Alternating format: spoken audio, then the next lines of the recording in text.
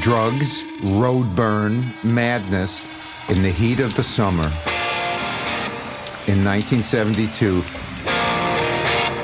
was the ninth circle of hell.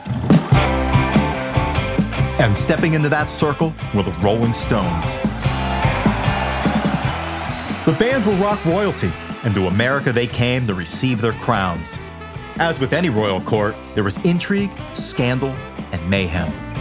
iHeartRadio's new podcast, Stones Touring Party, puts you at the epicenter, featuring never-before-heard archival interviews with the band members themselves. I think it's very difficult to make the Rolling Stones respectable, it really is. You'll also hear from those who were along for the ride and lived to tell the tale. They were ugly, they were angry, defiant. They've come for your daughters. That engenders fear. And they made more money off it than any band in history. Consider this show an all-access pass that takes you from the front row to backstage and from the private jets to the private after-show affairs. We're going on the road with the greatest rock and roll band in the world, on the tour that showed us what it means to party like a rock star. I'm not saying it was the greatest rock and roll tour of all time. There certainly hasn't been anything like it since.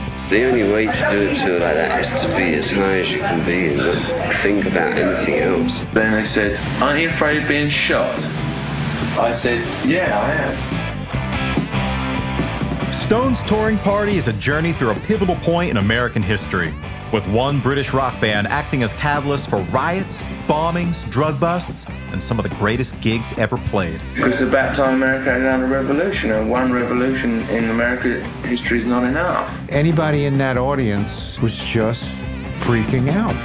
I'm your host, Jordan Runtagh. Listen to Stones Touring Party starting August 2nd on the iHeartRadio app, Apple Podcasts, or wherever you get your favorite shows. You had to be there.